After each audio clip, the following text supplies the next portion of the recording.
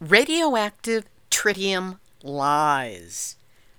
The nuclear industry is planning to dump millions of tons of radioactive tritium-contaminated water from Fukushima into the Pacific Ocean and from the now-closed Pilgrim nuclear power plant into Cape Cod Bay, meaning the Atlantic Ocean.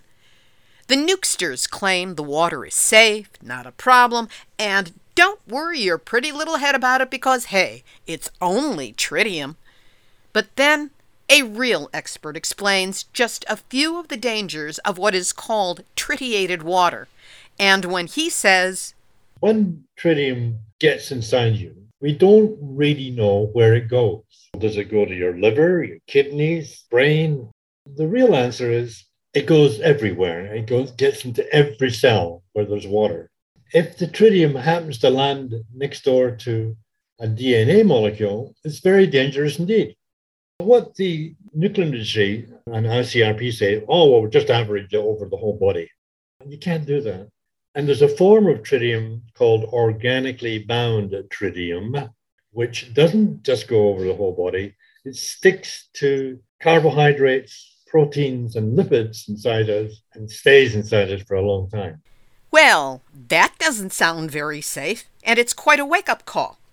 So when a genuine expert like radiation biologist Dr. Ian Fairley explains in detail why the nuclear industry's downplaying of tritium dangers could lead to a massive release of radioactive water into both the Pacific and Atlantic Oceans, you see how that short-sighted industry manipulates public perception in a way that puts the whole world into that deadly radioactive seat that we all share.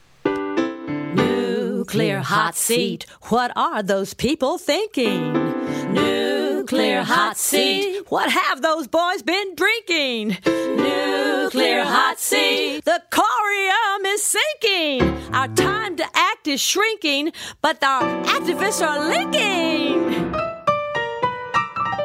Nuclear hot seat, it's the bomb. Welcome to Nuclear Hot Seat, the weekly international news magazine keeping you up to date on all things nuclear from a different perspective. My name is Libby Halevi. I am the producer and host, as well as a survivor of the nuclear meltdown at 3 Mile Island from just 1 mile away. So I know what can happen when those nuclear so-called experts get it wrong.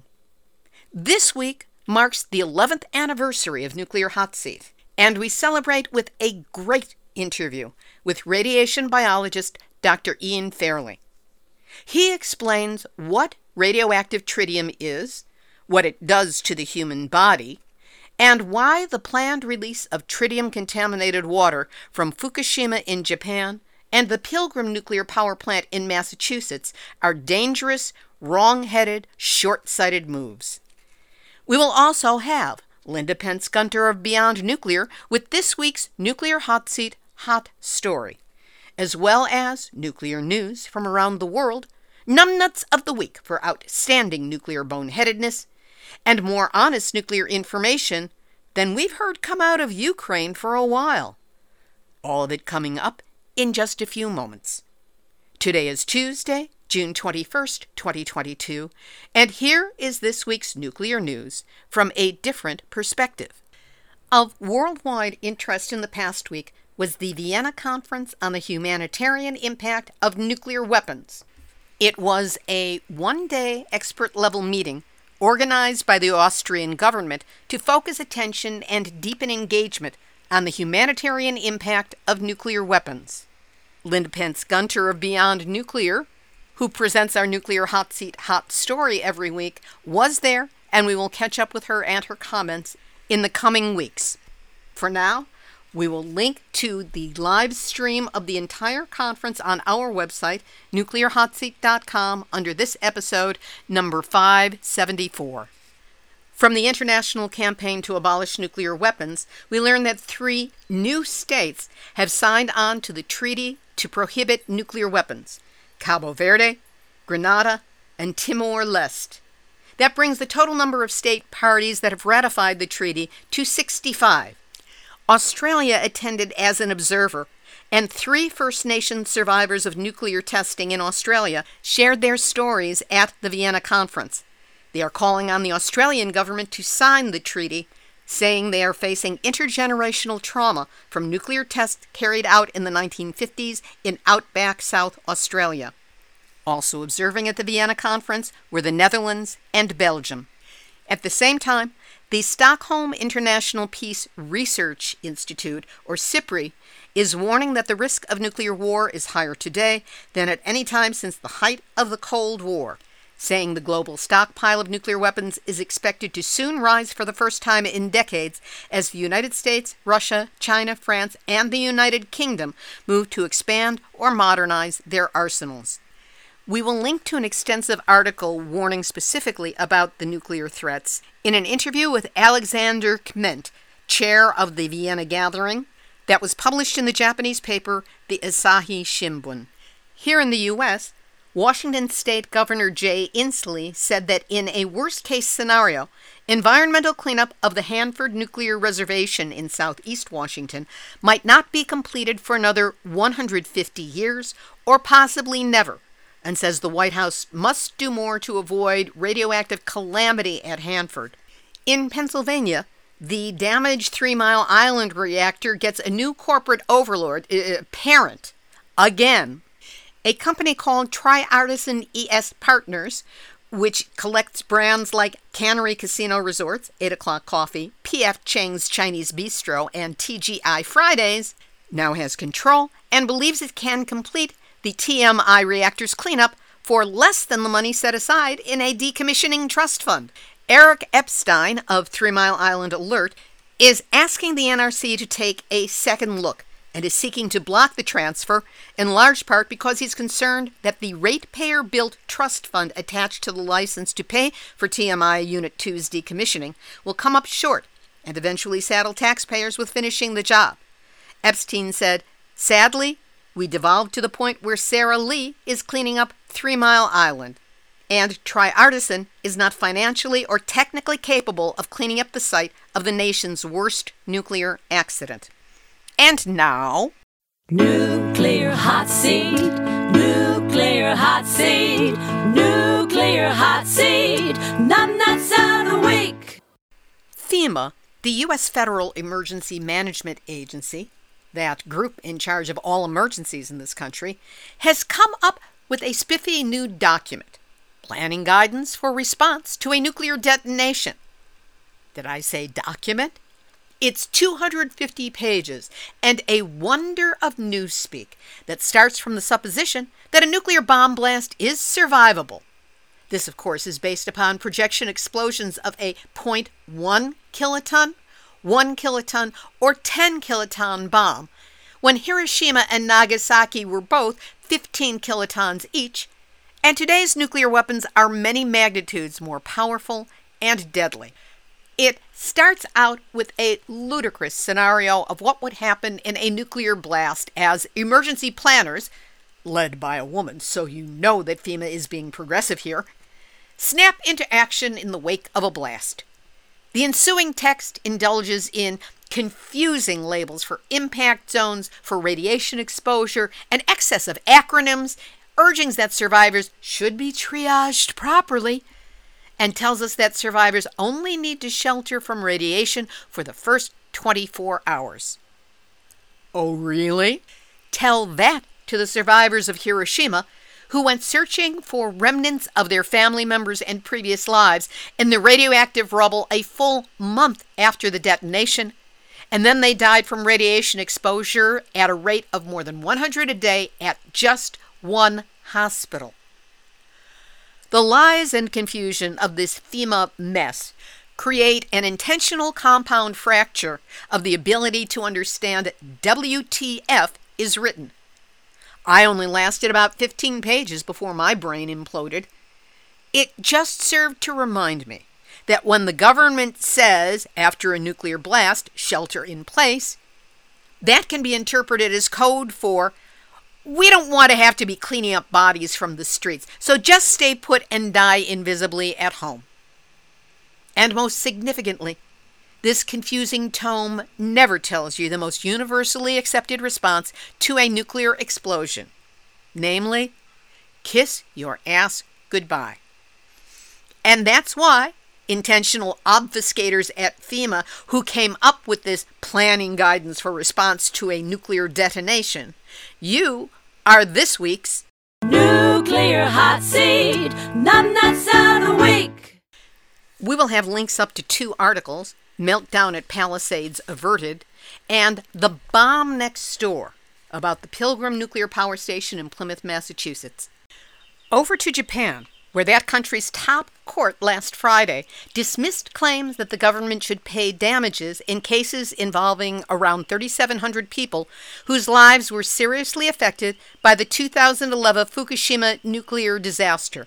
This absolves the state of responsibility for mass evacuations in the crisis, and the ruling leaves Tokyo Electric Power Company Holdings, TEPCO, the operator of the crippled Fukushima nuclear power plant, solely responsible for slightly over 1.4 billion yen, the equivalent of 10.5 million US dollars, in damages in 4 lawsuits. Following that Supreme Court decision, the leader of the plaintiffs from Fukushima Prefecture, Nakajima Takashi, said many people without the means to evacuate have had to keep living there while fearing radiation. He said the ruling is absolutely unacceptable as they are still struggling. At the same time, local governments of the prefectures, cities, towns, and villages affected by the nuclear accident have filed claims against TEPCO for personal expenses for temporary staff, expenses for purchasing air dose meters, and PR expenses for countermeasures against reputational damage. The claims are for more than 6.3 billion yen, or the equivalent of 46.5 million US dollars, but TEPCO has neither paid nor approved compensation. The prolonged evacuation from Fukushima Prefecture has taken its toll, with many disaster-related deaths. This is based on harsh conditions surrounding evacuation, repeated shelter relocations, and feelings of loss regarding one's hometown. All these have been destroying the physical and mental well-being of elderly people and others in Fukushima. Meanwhile, an aging nuclear reactor in central Japan's Fukui Prefecture will resume operations in August, about 2 months earlier than scheduled. After being offline for about 10 years, Kansai Electric Power Company's Mihama No. 3 reactor, started up last June, was shut down after 4 months, and now it is planned to restart on August 12. Japan just never learns. Regarding Ukraine, here is another incisive, hot story from Linda Pence Gunter. You might think that being in the middle of a war, the last thing you would be contemplating is building more nuclear power plants. But that hasn't stopped Energoatom, the Ukrainian state nuclear operator, from forging ahead with nuclear expansion plans. Earlier this month, Energoatom inked a new commitment with Westinghouse, of all companies, the American corporation that went bankrupt trying to build 4 of its AP1000 reactors in South Carolina and Georgia. The 2 in South Carolina were cancelled mid-construction, while the pair in Georgia are years behind schedule and billions of dollars over budget. But like a good corporate vulture, Westinghouse has swooped into Ukraine to grab a golden opportunity. Already the supplier of nuclear fuel to almost half of Ukraine's reactors, the company now plans to increase that commitment to all 15, replacing Russia's Rosatom. It also plans to establish a Westinghouse Engineering and Technical Center and, craziest of all, build 9 new AP1000 reactors there. Westinghouse already has the contract to build more reactors at the 2-reactor Khmelnytskyi nuclear power plant, which remain partially complete. Talks this month also looked at Westinghouse building 2 more reactors at the site. Apparently, having 15 operational reactors in a war zone just wasn't high risk enough. And it is a risk, a terrible one. Even if one of those reactors were fully breached by an attack, accident, or meltdown due to grid failure, the amount of radioactivity released would dwarf the 1986 Chernobyl disaster. But to add 9 more? We've already seen multiple incidences of Russian missiles flying low, too low, over both the 6 reactors Zaporizhzhia site and now, more recently, over the 3 reactors at the South Ukraine nuclear power plant. The humanitarian catastrophe that is already unfolding in Ukraine would be magnified beyond imagination were one of those missiles to malfunction and hit a nuclear plant. I say malfunction because we still rest on the assumption that even Putin would not be reckless enough to deliberately order an attack on a nuclear reactor. All of this is testament to the misplaced cachet still held by anything nuclear. Somehow, the possession of both nuclear weapons and nuclear power plants is seen as prestigious. Indeed, Energoatom announced this latest deal thus, and I quote, "Every such event in energy too brings the victory of Ukraine." It's not really clear what, if anything, will bring victory to Ukraine and at what price. But building more nuclear power plants there only achieves one thing, putting the people of Ukraine in even greater danger, war or not. Reactors are vulnerable to failure and they make deadly radioactive waste, lethal for tens to hundreds of thousands of years. There is nothing victorious in perpetuating that, just utter folly. I'm Linda Pence-Gunter with Beyond Nuclear, reporting for Nuclear Hot Seat. And that's this week's hot story. And in Finland, the start of energy production at Finland's long-delayed Olkiluoto 3 nuclear reactor has again been postponed, this time to December, due to repair work. The reactor is 12 years behind schedule. The French-developed European pressurized reactor model was designed to relaunch nuclear power in Europe after the 1986 Chernobyl catastrophe and was touted as offering higher power and better safety. But EPR projects in Finland, France, and the UK have been plagued by delays and cost overruns.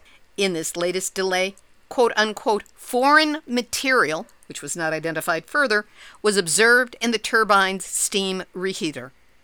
In Canada, radioactivity in fish and shellfish samples from the west coast of that country were studied by the group Integrated Fukushima Ocean Radionuclide Monitoring, which the acronym of that is INFORM. A total of 621 samples of commonly consumed salmon, groundfish, and shellfish were collected between 2011 and 2018. 19 fish had detectable levels of cesium-137. 2 of these 19 fish also had detectable levels of cesium-134, which is a short-lived isotope, and showed clearly that fallout from Fukushima was present in these particular fish. It was determined that the contamination in these fish from the nuclear accident was 49% and 24%, with the majority of cesium contamination coming from other sources like nuclear weapons testing and the Chernobyl disaster. Also in Canada, the recent relicensing hearing for New Brunswick's Point Lepreau nuclear reactor highlighted the difficulty and cost of managing the province's long-lived legacy of radioactive waste. No waste disposal site exists or is planned for Point Lepreau, which, when it is decommissioned, will become thousands of tons of radioactive rubble, classified as intermediate and low-level waste. During the hearings, a main focus of the Piscataquis Nation's intervention reflected their concerns about the lack of adequate planning for the toxic decommissioning waste. The nation is and always has been opposed to producing and storing radioactive waste on its territory, which includes Point Lepreau. And we'll hear more about this story in today's interview with Dr. Ian Fairley. In the UK, seismic testing planned for this summer off the coast of Cumbria to investigate the feasibility of depositing heat-generating high-level nuclear waste in a nuclear geological disposal facility runs the risk of harming marine life.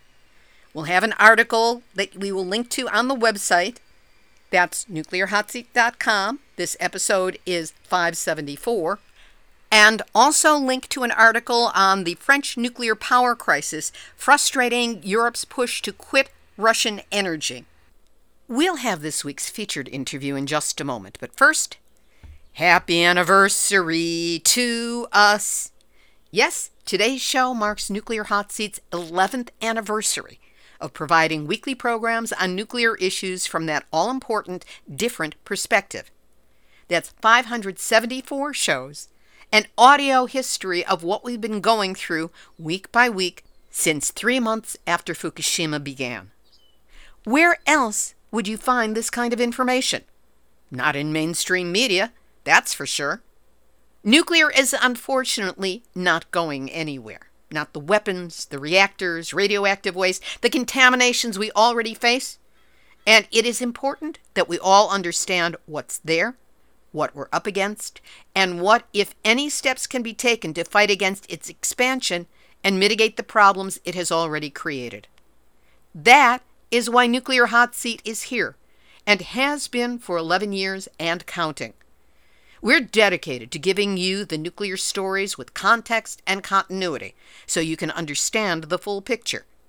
We cover not only what the industry is doing, but how brave activists around the world are taking steps to fight back against this forever contamination of our precious planet. And that's why we need your help to keep doing this work.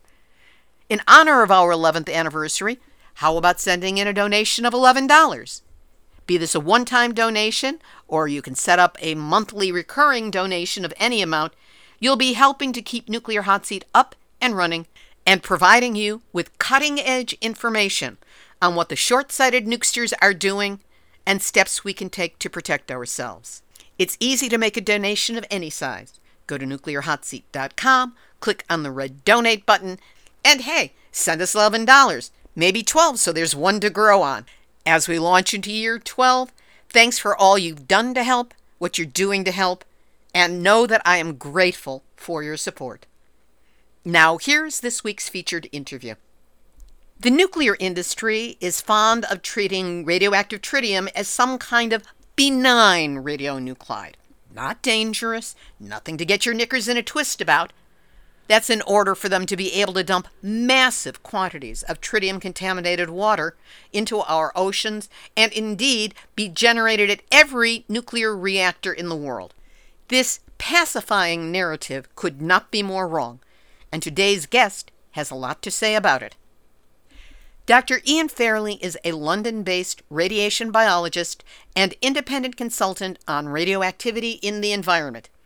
He has been a consultant on radiation matters to the European Parliament, local and regional governments, environmental NGOs, and private individuals, with a focus on the radiation doses and risks arising from radioactive releases at nuclear facilities. We spoke on Thursday, June 16, 2022. Dr. Ian Fairley, welcome back to Nuclear Hot Seat.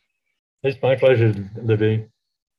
Let's give people a brief rundown on your background and the focus of your work, your field of expertise. Well, I'm a radiation biologist by training and university degrees, but my focus has been on radioactive waste, and in particular, tritium, the most common radioisotope in the world, and its dangers. It's been a sort of a lifelong hobby in many ways. In answer to your question, what am I see myself as a citizen scientist, somebody who tries hard to explain to the public radiation and radioactivity are not the easiest things in the world to grasp, certainly at first sight. And my main purpose is to try and help people overcome their fear about radiation and radioactivity and help them understand it a bit. When you do your work, which has been extensive and worldwide, who hires you and what do they hire you to work on? Well, they hire me mainly to make estimates of radiation doses and risk as a result of planned discharges. I'm hired to comment on government reports, in particular to identify areas where the reports have been less than accurate, not quite correct, scientifically speaking. In other words, to provide a critique to official sources of information. That's basically what I'm about. Recently, you published findings on Canada's New Brunswick nuclear reactor at Point Lepreau on the Bay of Fundy. How did you get involved in this and what were your findings?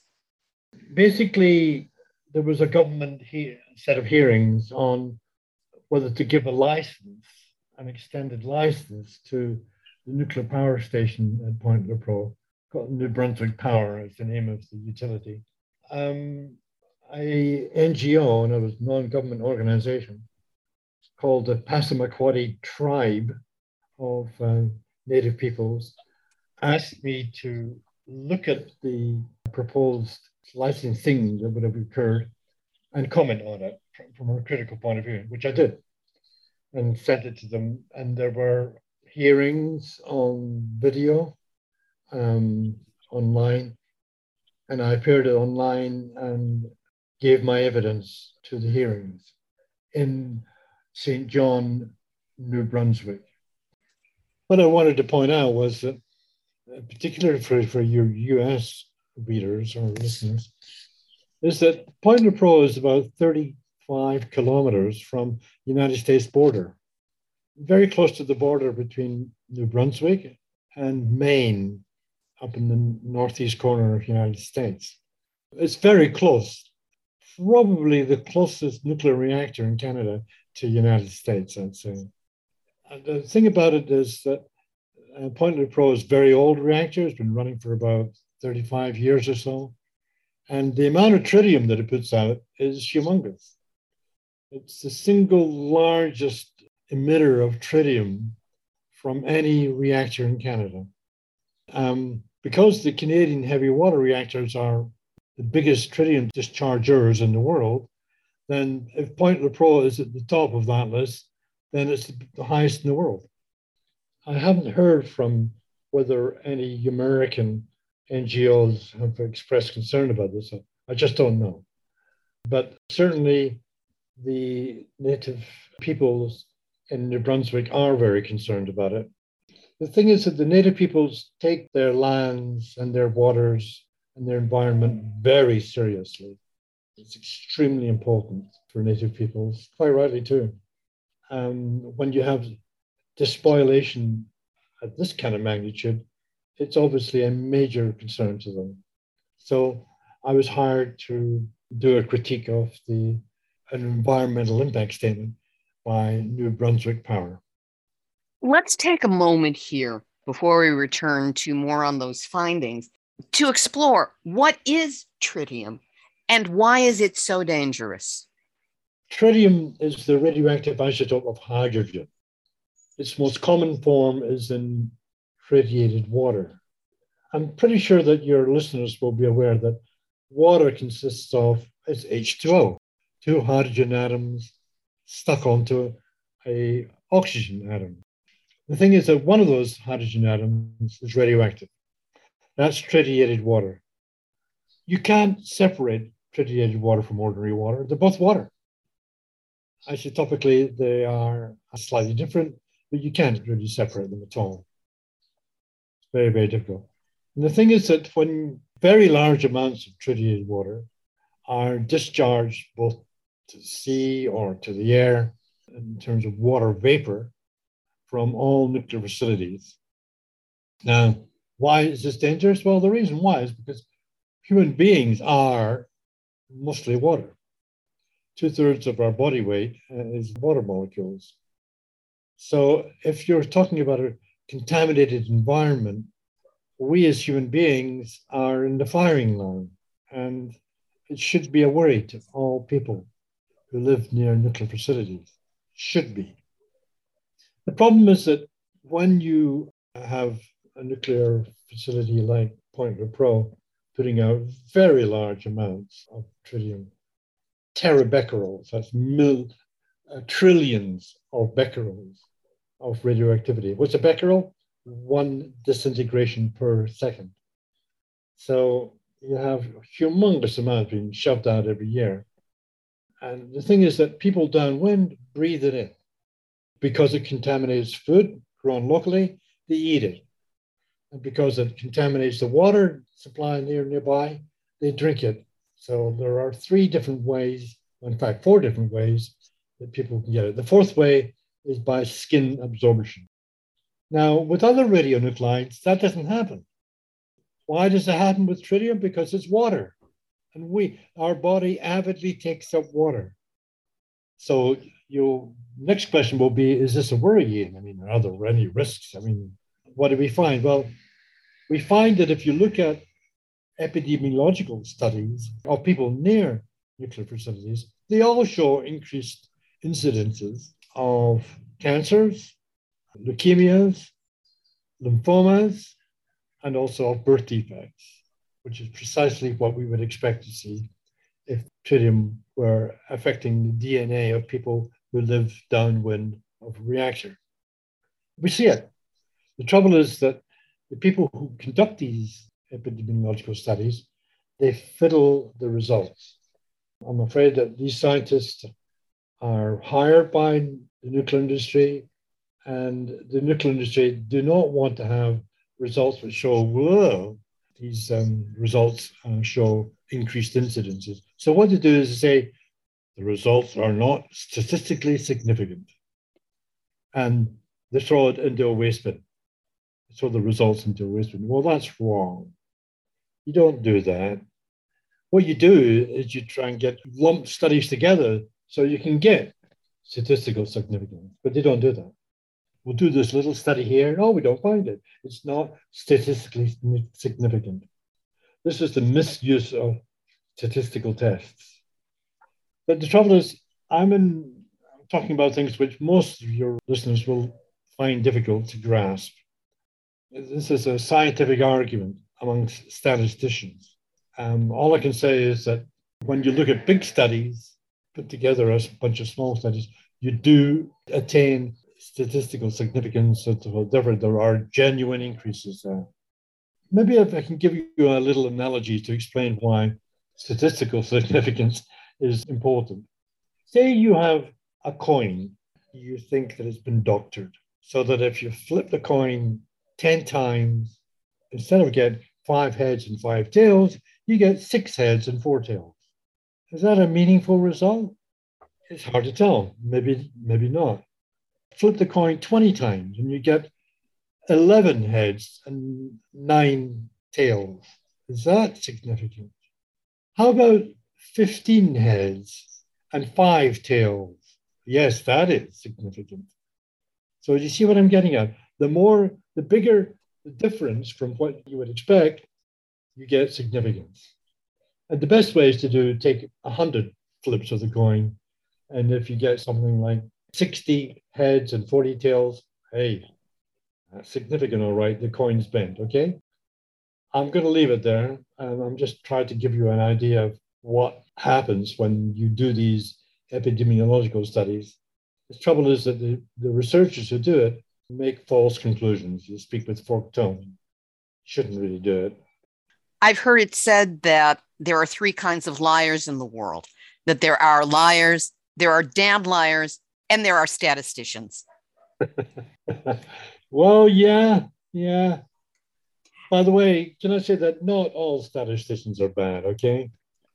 And just recently, last year, a whole bunch of statisticians around the world and the American Statistical Society, for us, said, let's throw out statistical testing.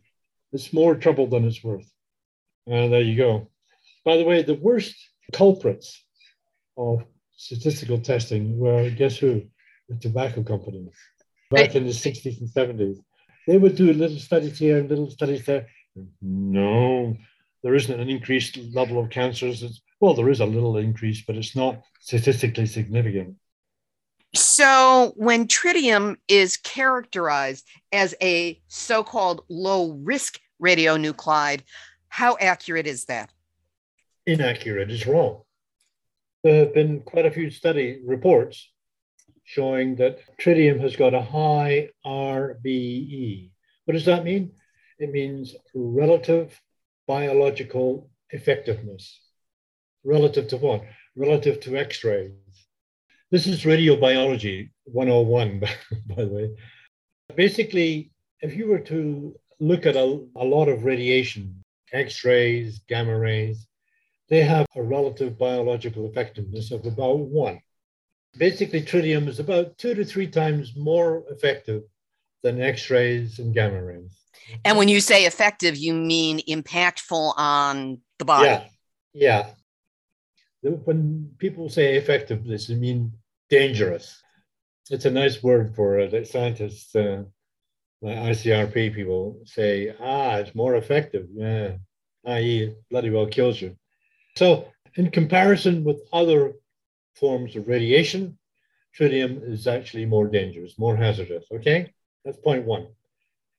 And another thing is that when people in the nuclear industry say that tritium isn't dangerous, what they mean is that outside the body, it isn't dangerous. But they don't talk about what happens when it gets inside the body.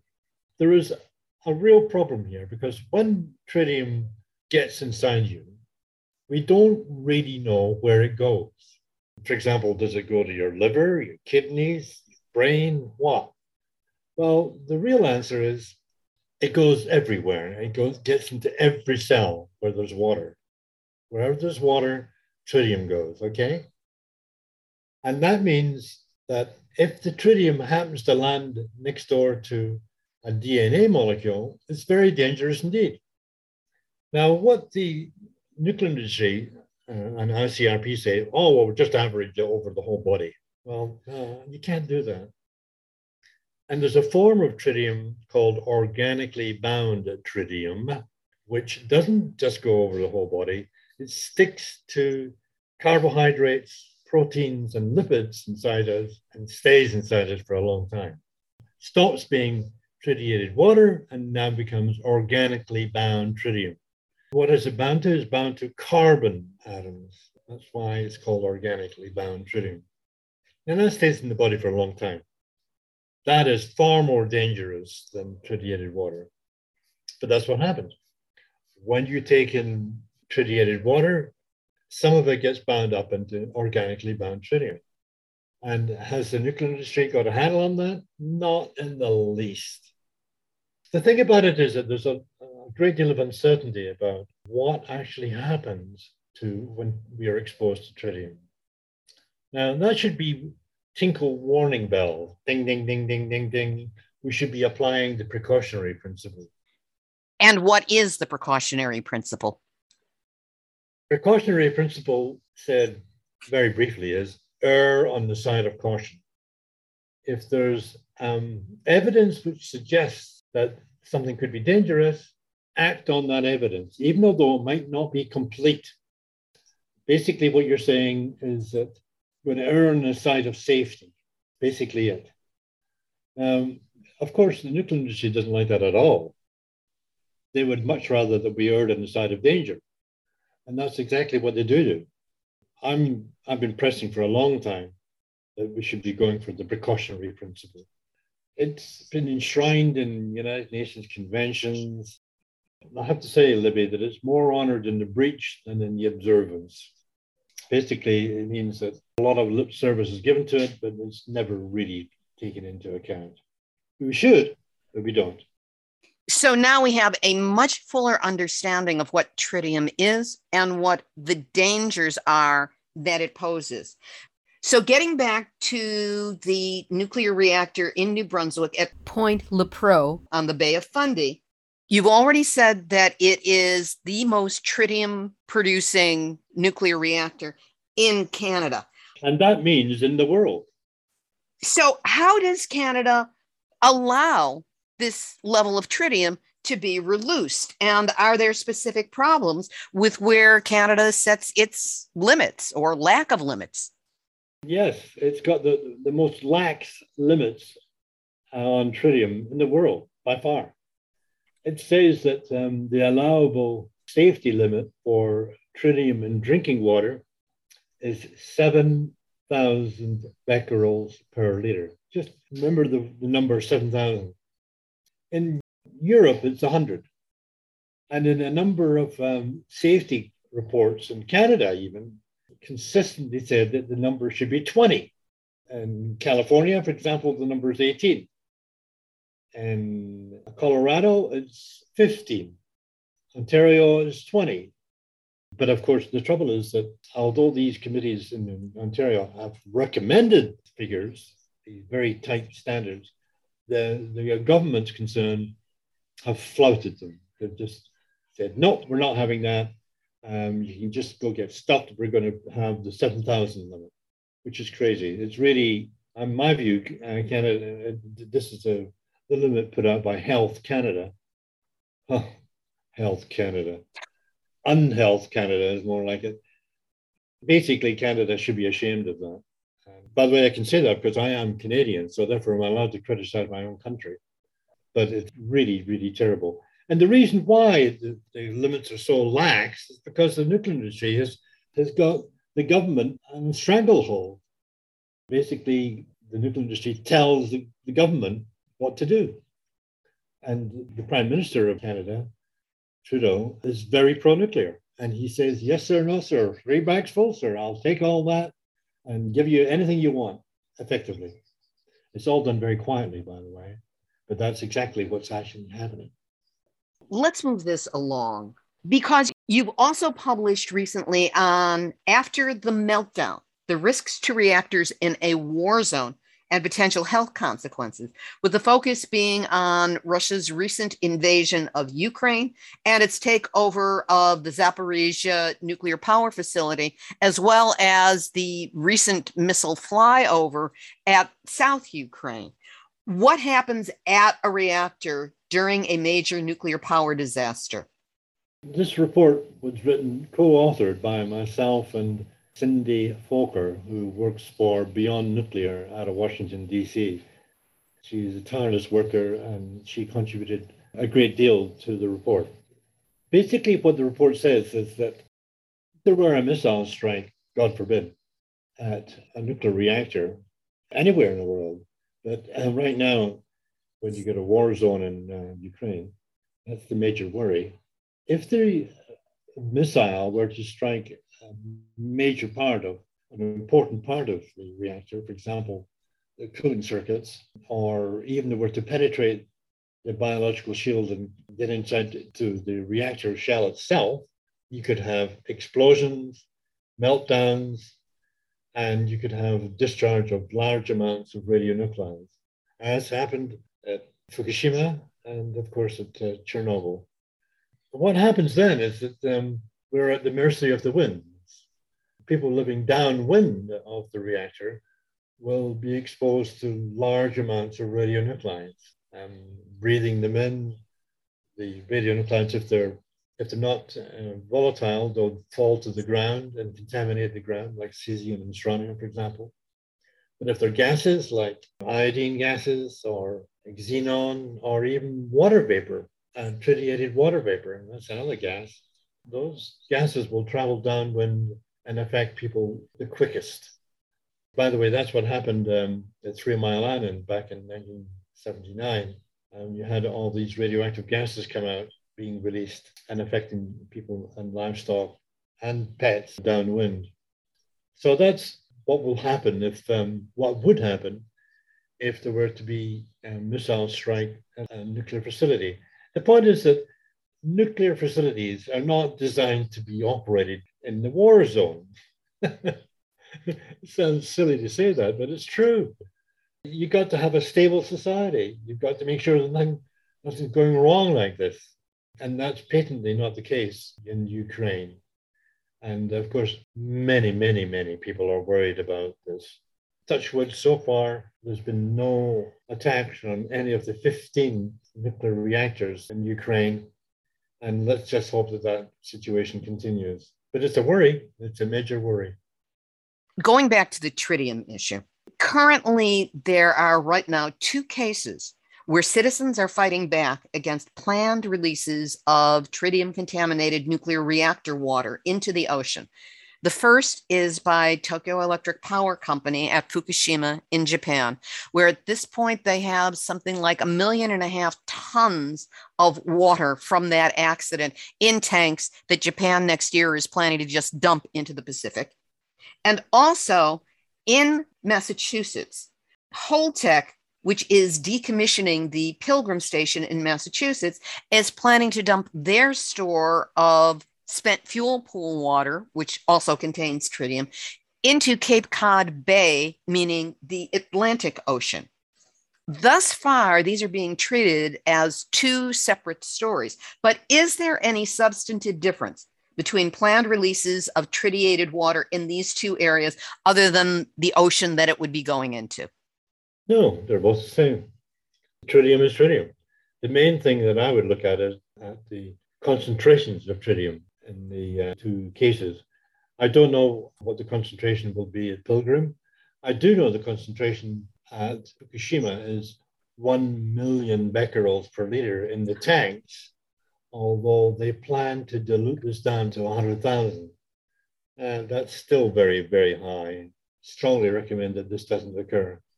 And if I was asked a question about what should the Japanese authorities do, they should build more tanks. And if that costs a lot of money, well, so be it. Safety first. Precautionary principle.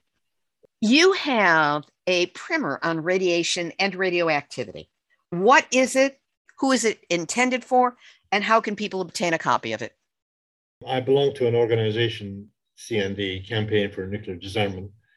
And when the attacks occurred on the nuclear reactors, where there were 6 reactors operating, many people wrote to us and phoned us, emailed us and said, tell us more about radiation. The thing is that most people don't know diddly squat about radiation. That was actually intentionally programmed in at the beginning of the Manhattan Project. I have 10 years of research and a 2-act play that I'm writing that is about one of the individuals who is responsible for this. I have to say that it is shocking, the level of disinformation. The biggest level of disinformation was when Eisenhower talked about atoms for peace. Rather than atoms for war. Hey, there's no difference. They're both the same. Basically, all of the facilities which are used in the nuclear power program are the same as those used in the nuclear weapons program. The way I look at it is that they're two sides of the same coin. They are inextricably linked, umbilically linked. So people who try and make a difference between nuclear weapons and nuclear energy, it's a falsehood. It's a shibboleth. So don't be taken in by it. Many people think, or it's a received view of history, shall we say, that the United States was justified in dropping the bombs at Hiroshima and Nagasaki because it stopped the Second World War. Well, it may have contributed mildly, but the main reason why Japan surrendered wasn't because the bombs had been dropped on Hiroshima and Nagasaki. It was because of the defeat of the Japanese armies in 2 major land battles in Manchuria by the Soviet Union. Why do I say that? It's because in Japan, the samurai tradition, the warrior tradition, is land-based. It's armies. And the armies of Japan were very, very important, more so than the Navy. So that when the Japanese army was effectively wiped out in these 2 massive land battles, which are very poorly reported in history, this was July 1945, Japan surrendered. In many ways, the bombs at Hiroshima and Nagasaki were icing on the cake, if anything. It wasn't the real thing.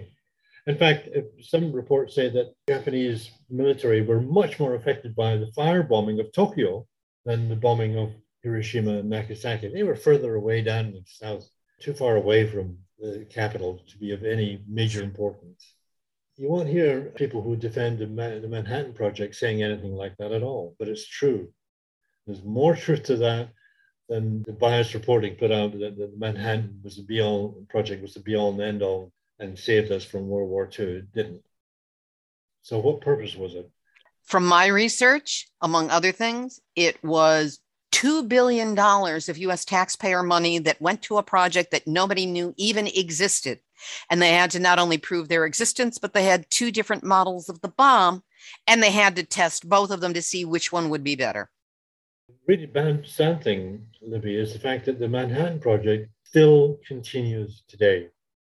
If you look at all the nuclear laboratories, Berkeley, Lawrence Livermore, Hanford, Los Alamos, Oak Ridge, you name it, how many nuclear facilities, weapons facilities are there? Dozens. And they're all part of the Manhattan Project, and they're all funded by the US taxpayer, and they're all designed to make nuclear weapons even more effective than they already are. Give me a break. The sad truth is that we don't have the political will in any country to stop the Manhattan Project. It's just too big. It keeps rolling on to our detriment. That may sound rather pessimistic, but I'm afraid it's pretty well the truth. Is there anything we haven't covered that you'd like to touch upon now? We should try and end on an optimistic note. The thing is that in the United States right now, the nuclear industry is in severe decline. Many of the reactors are well past their sell-by date. They're uneconomic to run. The electricity they produce is just too expensive. There's only one station being built in South Carolina, I believe, and its future is highly, highly problematic. The problem, of course, is that in the US Senate and the US House of Representatives, the nuclear industry rules supreme. They have got many, many congresspersons and senators tied up in knots. It's very difficult to counter it. By the way, it's exactly the same in Britain and in France and in Canada. The nuclear industry has got the legislatures of all those countries very, very tightly tied up in a box, just exactly where they want them. Very difficult to overcome the straitjackets that they put on all the governments that I've talked about, US, Canada, France, Britain. It's pretty bad. However, there's hope. Look what happened in Germany. They decided to abandon nuclear power, and they've done it. I think there's only 2 reactors still running, and at the end of this year, 2022, they'll be shut. Germany has made it quite categorically clear that they will be shut at the end of this year. And quite a few countries in Europe who said no to nuclear power. Italy, Austria, Denmark, Norway, Spain, Portugal. So there's the hope for us yet. And if you turn to the United States, quite a few anti-nuclear groups, both on the East Coast and the West Coast, who are doing sterling work indeed in opposing the continuation of the nuclear power stations in the United States. And here's to them. They're doing a great job. As are you. Dr. Ian Fairley, it's always great to have you on the show and be able to partake of your expertise. And I want to thank you for being my guest this week on Nuclear Hot Seat. My pleasure again, Libby. Dr. Ian Fairley. He is a London-based radiation biologist and independent consultant on radioactivity in the environment. We will have a link up to his website, ianfairley.org, and to the primer on radiation and radioactivity that he created for the Campaign for Nuclear Disarmament. Those links will be up on the website, nuclearhotseat.com, under this episode, number 574. Activist, shout out.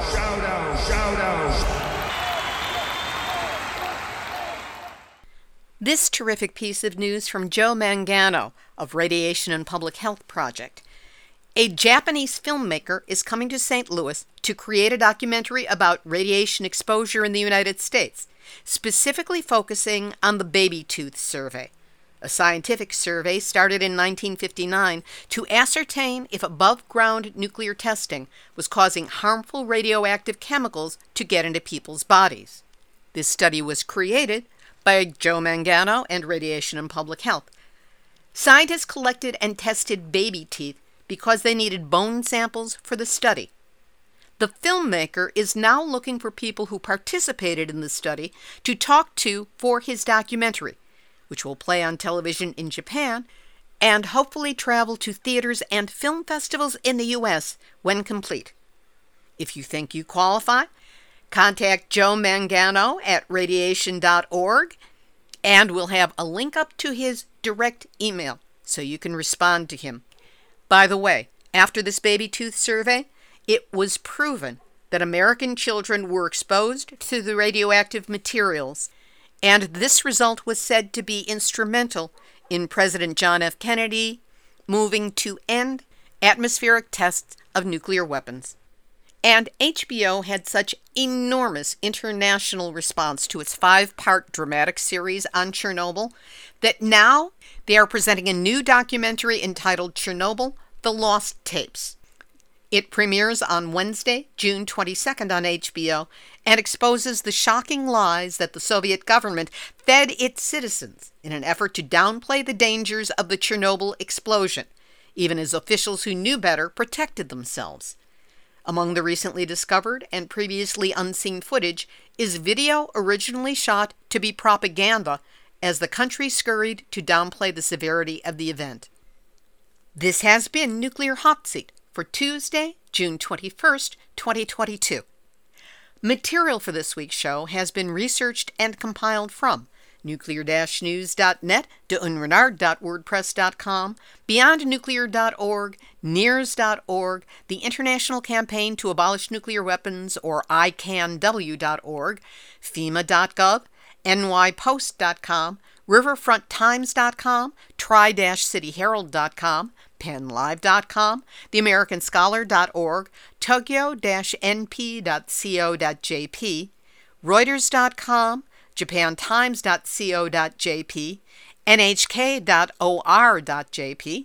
newsdig.tbs.co.jp, mainichi.jp, kyotonews.net, scmp.org, abc.net.au, democracynow.org, asahi.com, barrons.com, nytimes.com, nbmediascoop.org, dailycause.com, environmentaljournal.online, cambridge.org, and the captured and compromised by the industry they are supposed to be regulating, the Nuclear Regulatory Commission. Our thanks, as always, to Linda Pence-Gunter of Beyond Nuclear for the weekly Nuclear Hot Seat Hot Story. If you would like to make certain you never miss another episode of Nuclear Hot Seat, you can get it delivered via email every week. Go to nuclearhotseat.com, find the yellow box, put in your first name and your email address, and once a week, that's all, we will send you notification of the most recent episode, a link, and a brief rundown of some of the material that is in it. You can also sign up for Nuclear Hot Seat on your favorite podcast channel. And if you have a community radio station in your area, the show is syndicated for broadcast through Pacifica. If you want more information on how to sign the station up, just let me know. info@nuclearhotseat.com, and I'll get the information to you. Now, that's also the email if you have a story lead, a hot tip, or a suggestion of someone to interview. info@nuclearhotseat.com. And if you appreciate weekly verifiable news updates about nuclear issues around the world, take a moment, go to the website, nuclearhotseat.com, and click on the red button. Anything you do will help, and we will really appreciate your support. This episode of Nuclear Hot Seat is copyright 2022, Libby Halevi and Heartistry Communications. All rights reserved, but fair use allowed, as long as you cite the program, website, names of any guests whose comments you use, and, oh, by the way, me. This is Libby Halevi, producer-host of Nuclear Hot Seat, which is launching into the 12th year of this weekly show, reminding you that we can always come up with the date that a nuclear emergency begins, but we can never come up with the date that it's over, because once it starts, it's never over. There you go. You have just had your nuclear wake-up call. So whatever you do, do not go back to sleep, because we are all in the nuclear hot seat. Nuclear hot seat. What are those people thinking? Nuclear hot seat. What have those boys been drinking? Nuclear hot seat. The corium is sinking. Our time to act is shrinking, but our activists are linking. Nuclear hot seat. It's the bomb.